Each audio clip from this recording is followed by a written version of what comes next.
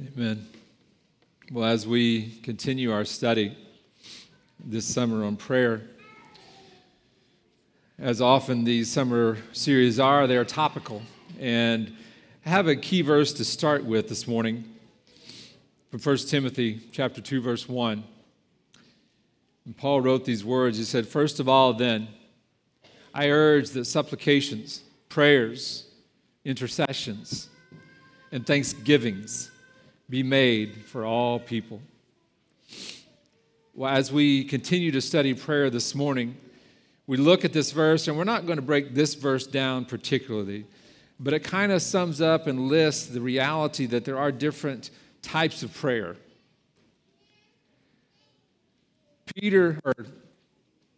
Paul here lists supplications, prayers, intercessions, and thanksgivings. These are just a few of the types of prayers that are available to us. Over the next couple of weeks, I want to look at some various types of prayers. And for the purpose of teaching, I'm going to present them as tools because I believe that's what they are. A means to accomplish something. I, myself, am a big fan of tools, physical tools. Having the right tools can make a job much easier. As many of you know, I like to do woodworking. I am still in the degree of projects that I'm putting out. I'm at a pretty basic level. But I enjoy it when I take the time to do it. And in doing those projects, I have specific tools that make it possible, not alone just to do woodworking, but also with my visual impairment. I have talking tape measures. I have different tactile rules to do measuring with. My saws are all fixed saws with either fences or guides that allow me to set them and then push the wood through or push them through the wood. My table saw, my miter saw, my track saw, these are all fixed saws where, as I said, I can either push the wood through or push them through the wood with a set jig. Without those tools, I couldn't build much of anything. But with those tools, by the grace of God, I've accomplished several projects. I built numerous shelves. That's been my main project. I built partitions for our chicken house, a couple of portable chicken coops for the yard, a dollhouse for the girls, several sets of Lincoln logs. Like woodworking, prayer has several tools. Unlike woodworking, prayer has one purpose. We talked about that purpose as I opened up this study on prayer this summer. Communion with God. That is the purpose of prayer. We pray to bring ourselves into alignment with God. And the tools, the types of prayer are intended by God to accomplish that purpose. You've probably often heard the acronym of ACTS, ACTS. Each one of the letters in that acronym represents a tool available to us. We use that acronym in our monthly prayer meeting here on the fourth Sunday night. While it is a very helpful tool in itself, that is the acronym, the use of our prayer tools is often not so clearly defined and designated. Often we use multiple tools even in the same sentence of prayer. In our conversations with God, these different tools come up in different ways and in different degrees. Today, though, we are going to look at the first three elements of this acronym: adoration, confession, and thanksgiving. And as a part of thanksgiving, we're also going to look at the tool that is lament in prayer. Next week, we will look at several elements of supplication. Let's pray. Father, we come before you this morning, Lord. We praise you for this privilege to come to you in prayer. We praise you for the gift of prayer. We praise you for the effect of prayer. Lord, may we learn by your Spirit this morning the tools that are available to us and how to apply them and how to approach them, Lord. In Jesus' name, amen. Well, I don't know how many of you have tried to build an acronym before for some presentation that you were making or some principle maybe you're trying to teach to your employees or even to your children. But as you build an acronym, you use words to fit what you want to spell to have something kind of a memorable, a way to remember things, I guess. It's a memory trigger. The creator of the ACTS acronym understandably chose adoration to begin his acronym. Adoration is a logical, foundational tool when you're looking at the tools of prayer. Adoration is praising God for who he is and what he can do. Psalms 100. The psalmist says, "Make a joyful noise to the Lord, all ye earth. Serve the Lord with gladness. Come into his presence with singing. Know that the Lord, he is God. It is he who made us, and we are his. We are his people, and the sheep of his pasture. Enter his gates with thanksgiving, and his courts with praise. Give thanks to him. Bless his name. For the Lord is good. His steadfast love endures forever, and his faithfulness to all generations." Back to the woodworking analogy. If I'm trying to duplicate something in my wood shop, I want to put my hands on it. I want to feel it. I want to understand how the person who built the one that I'm trying to recreate, I want to understand how they put it together. I'll take measurements from it to recreate the pieces that are needed to create it. And then I will try to recreate it. Praying prayers of adoration is a very similar process to that. Philippians chapter 4, verse 8. Paul says, "Finally, brothers, whatever is true, whatever is honorable, whatever is just, whatever is pure, whatever is lovely, whatever is commendable, if there is any excellence, if there is anything worthy of praise, think about these things." Like putting my hands on the wooden creation that I want to recreate. Praying prayers of adoration, it's putting our mind on God.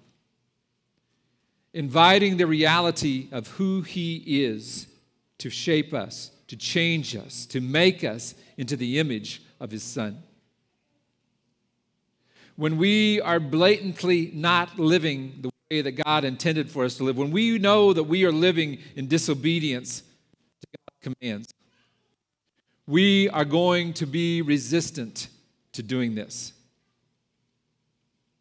It's going to be convicting.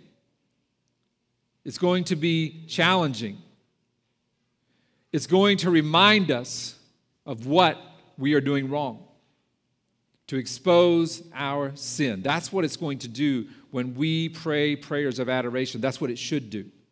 When we realize the perfection and the beauty of God and how our sin taints that, it is going to convict us. That is the point. Understand, we praise God because he's the only one worthy to be praised. But the power in the tool of adoration is the motivation toward perfection. We will not reach perfection in this life, but God doesn't demand perfection. That is the most amazing thing, one of the most amazing things about God. When we by faith follow him, he gives us perfection. He gives us perfection, and that he sent perfection out of heaven in the form of his Son to dwell among us, to face every temptation that we would face, to face every persecution imaginable to man, to do it perfectly, to do it without sin, and then to become, through his suffering, the sacrifice for our sins. God doesn't demand perfection of us. He made it possible for the perfection, for the righteousness of his Son to be available to us, to be put upon us. Not by anything or any price we have to pay, but by the price that his Son paid. While we will not reach that perfection in this life, as long as we dwell in these earthly bodies of flesh, we will continue to grow. Remember the purpose of prayer: to bring ourselves into alignment with God. For that reason, adoration naturally gives way to the second tool we want to discuss this morning: the prayer of confession. As we adore God, as we look at his magnificence and his perfection, our sins will be revealed. As we worship God for who he is, our imperfections will be exposed. Our sin. The first step in dealing with sins is to confess them. Confession is admitting our sins to God, repenting, and receiving God's forgiveness. Psalms 51, the first 4 verses. This is a psalm of David. He says, "Have mercy on me, O God, according to your steadfast love, according to your abundant mercy. Blot out my transgressions. Wash me thoroughly from my iniquity, and cleanse me from my sin. For I know my transgressions, and my sin is ever before me. Against you, you only, have I sinned and done what is evil in your sight, so that you may be justified in your words and blameless in your judgment."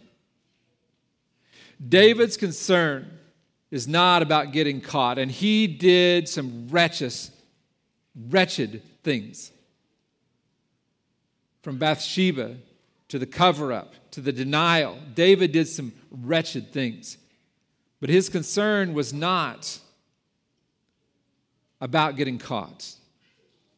It was in the fact that he sinned against God. That is what grieved him. This was a process for David. Ultimately, it took the boldness of Nathan to confront him, but David got to this point. 2 Corinthians chapter 7, verse 10. Paul says, "For godly grief produces a repentance that leads to salvation without regret, whereas worldly grief produces death." David's grief was godly grief, as revealed here in Psalms. Confession is a powerful tool of prayer. Confession that comes from a heart of adoration toward God produces salvation without regret, eternal life. Confession that comes from a heart of self-preservation produces death. Now, this morning, we're not talking about the scope of our confessions, who we should confess to.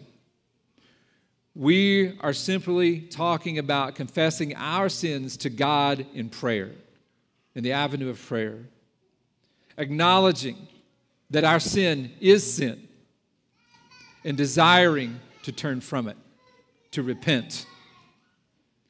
We shouldn't be living in fear of unrepentant sins, unconfessed sins, sins that we are actually not even aware of.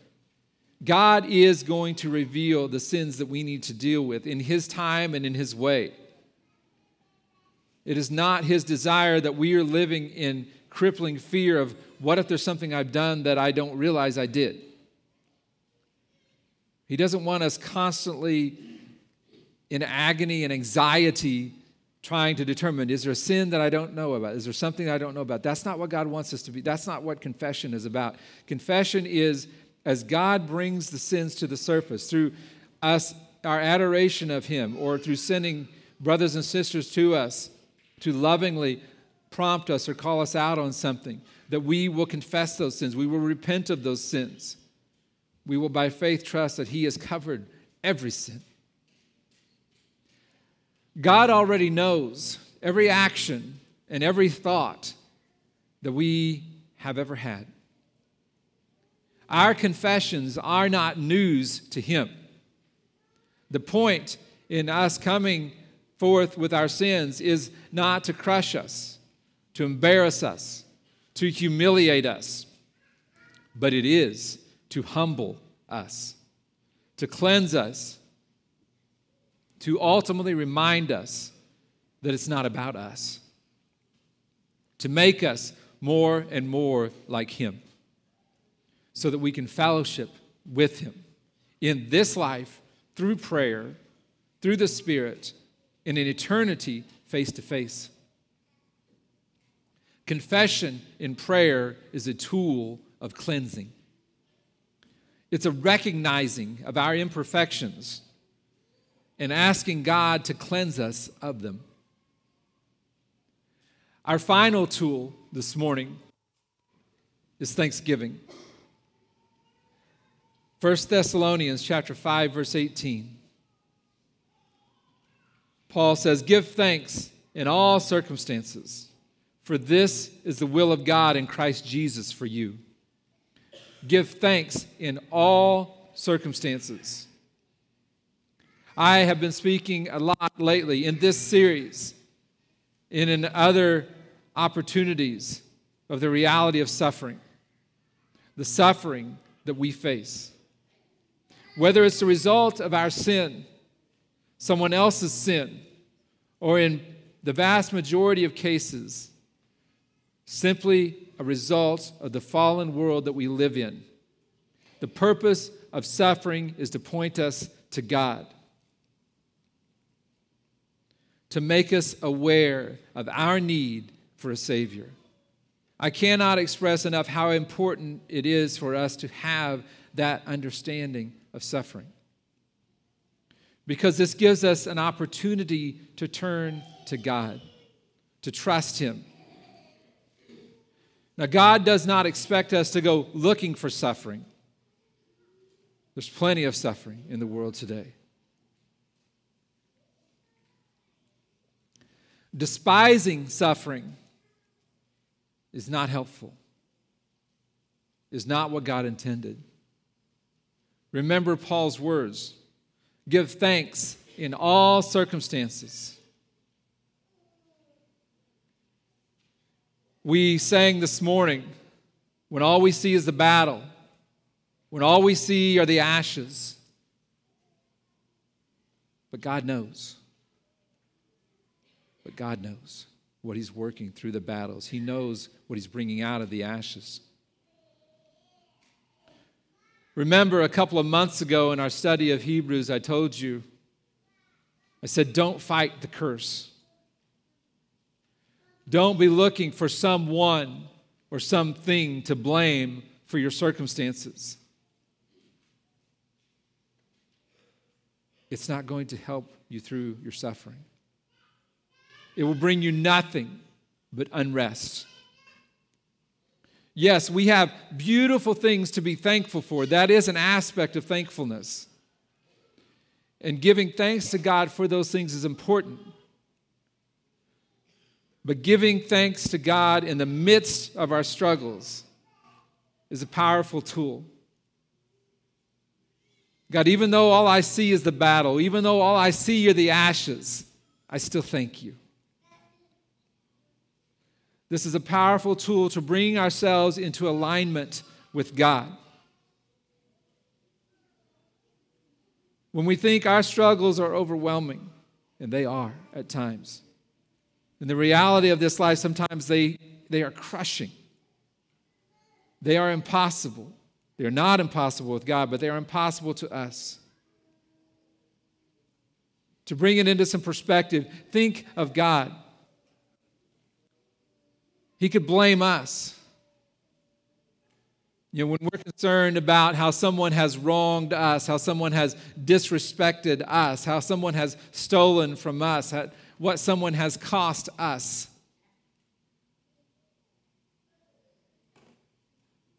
Think about what God did. As a result of our sins,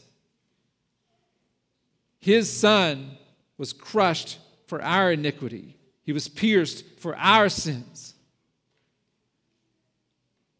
Did He hold that against us? Did He blame us? No, He saved us.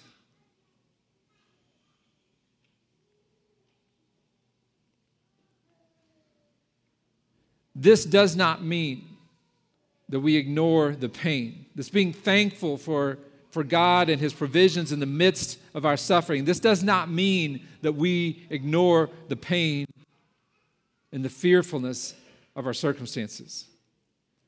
It doesn't mean that we act like suffering doesn't hurt. Thankfulness is the acknowledgement that God is with us no matter our physical reality. It's not ignoring our suffering. It's acknowledging that God has a much bigger plan. And in that light, there is another tool of prayer that we have to help us come to that reality. That tool is lament.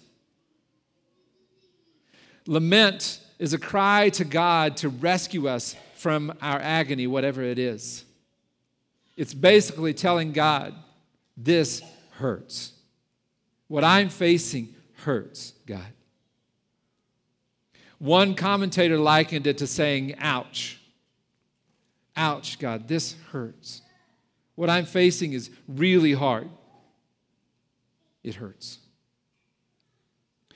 Now, that prayer of lament would be more classified as a prayer of supplication, as a request of God. But I think it's important here this morning to recognize it with thanksgiving.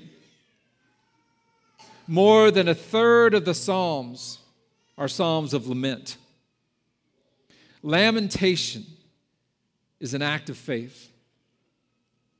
God is the only one who can do something about our pain. When we lament, we acknowledge that God is everything. In our weakness, we call out to God, acknowledging that He is there. Psalm 6, verses 2 and 3. Be gracious to me, O Lord, for I am languishing. Hear me, O Lord, for my bones are troubled. My soul also is greatly troubled. But you, O Lord, how long? Psalms 130, the first two verses. Out of the depths I cry to you, O Lord. O Lord, hear my voice. Let your ears be attentive to the calls of my voice for mercy. Now, these are just a couple of examples of laments. And these are just from the Psalms. There are other laments in the Bible. There's a whole book of Lamentations. Lamenting is a tool we have available to us, a powerful tool. It's again a surrendering, a recognizing to God of how real suffering is and how much we put our faith and trust in Him. There is a danger of getting stuck in lament and getting stuck in feeling sorry for ourselves. But we should not avoid it because of that. We should approach it being aware of that. We should also be intentional of surrounding ourselves with brothers and sisters in Christ who we know that when we get into a time of suffering, a time of hardship, that they will join us in our lament, but they will also have our backs in prayer, and they will have our hands and help lead us out of that lament into an attitude of thankfulness, an attitude of adoration, but crying out to God for his help and his support. It's important that we remember the opportunity that God gives us in relationships. What did Josh tell us last week about our attitude of prayer? Prayer is not about us, it's about God. Back to our opening verse, 1 Timothy 2:1. First of all, then, I urge that supplications, prayers, intercessions, and thanksgivings be made for all people. When we pick up a tool of prayer, remember the object, remember the goal, remember the final project in the woodworking terms. To make us more and more like God, to make us in the image of Christ. That goal is contrary to what the world would tell us. The world tells us that it's all about us, our comfort, our acceptance, our recognition. The power of prayer comes ultimately in us making it all about God, his honor, his glory, his love. The beauty of him is that he then makes it all about us. He cleanses us. He restores us. He makes us righteous, all through the gift of his Son. I encourage you this morning to embrace the tools of prayer. Look to God's perfection. Adore him.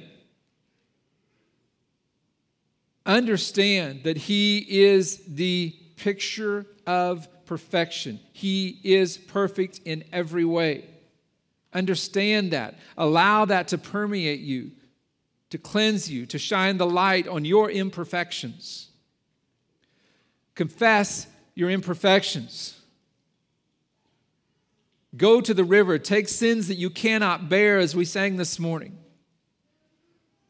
Because you cannot bear them, and he longs to carry them, to take them off of you, to take that weight off of you. Don't try to hide them, to make excuses for them, to blame others for them.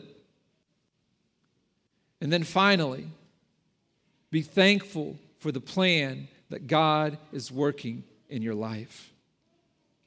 Even when you can't see the point, trust that God is in control. Trust that God longs to make you in his image. Trust that God longs to have you in eternity with him.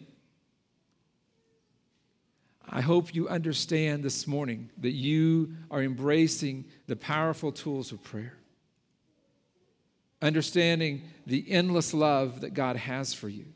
Next week, we'll look at supplication in different degrees, in different ways of the way we take our requests to God, because it can get twisted and say, well, isn't that making it about us? But even in us going to God in dependence, looking for his provision, the beauty in that is making it all about him. But this week, I encourage you to focus on adoring your Creator, confessing your imperfections, thanking God for what he has done and what he will do. Understand the power of lament, the deep recognition of the pain, of the reality of fallenness and the effects of sin. Embrace that this week. Meditate on that this week. Let's pray. Father, we come before you this morning, Lord. We thank you for all the tools that you've put in our toolbox of prayer, Father. God, we've just barely scratched the surface this morning, but we are thankful for who you are, God. That we do adore you. We are overwhelmed by the fact that you, the perfect creator of us, the perfect creator of the universe, so intimately and completely cares for each of us, Father. God, we thank you that in your perfection, you shine your light into our hearts to expose our sin, to reveal to us where we are walking in disobedience to you, to reveal to us where we are acting contrary to your very nature, Father. Thank you that you give us the power by your grace to confess those sins, to be cleansed by you, Father.